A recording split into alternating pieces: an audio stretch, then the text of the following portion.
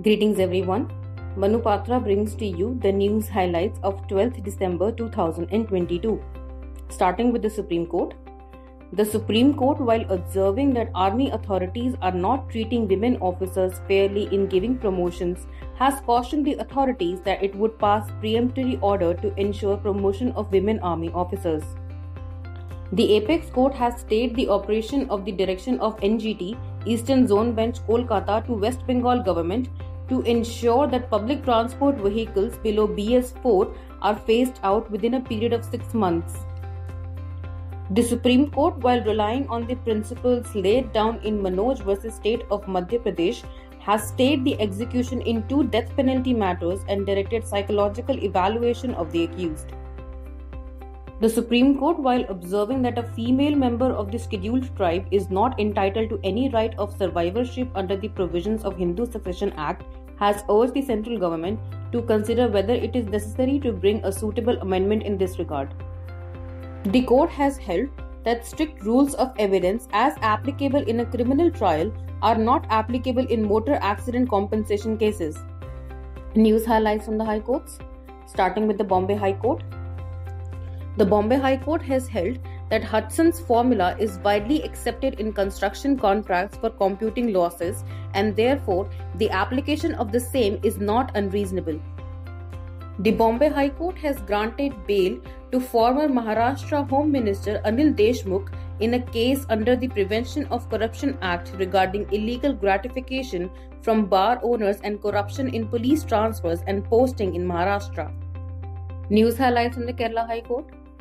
The Kerala High Court has held that fixation of the minimum period of separation of 1 year under Section 10A of the Divorce Act 1869 for filing divorce petition by mutual consent is violative of the fundamental rights and is unconstitutional.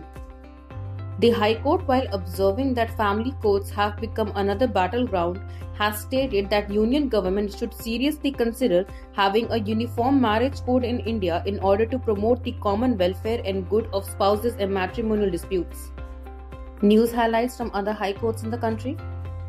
The Delhi High Court has held that a challenge to the mandate of arbitrator on the ground of bias and a justifiable doubt with respect to the independence and impartiality cannot be raised under Section 14 of the Arbitration and Conciliation Act. The Karnataka High Court has observed that Mohammedan law does not recognize adoption, and thus an agreement entered into between a Hindu couple to give their unborn child in adoption to a Muslim couple is not allowed. The Calcutta High Court has held that rule of estoppel under Section 116 of Evidence Act bars a tenant from denying the title of a landlord in respect of immovable property at the beginning of the tenancy, during pendency of a license or sublease in respect of such immovable property. The Jammu and Kashmir and Ladakh High Court has held that mere recommendation by selection committee for enlarging wait list without there being a decision of government in accepting the said recommendation does not give any right on the concerned candidates to seek enlargement of the waiting list. The Madras High Court has held that the Revenue Divisional Officer, which is a rent authority, does not have the powers to order for recovery of possession as per the Tamil Nadu Regulation of Rights and Responsibilities of Landlords and Tenants Act 2017. This concludes the news for today. Thank you so much.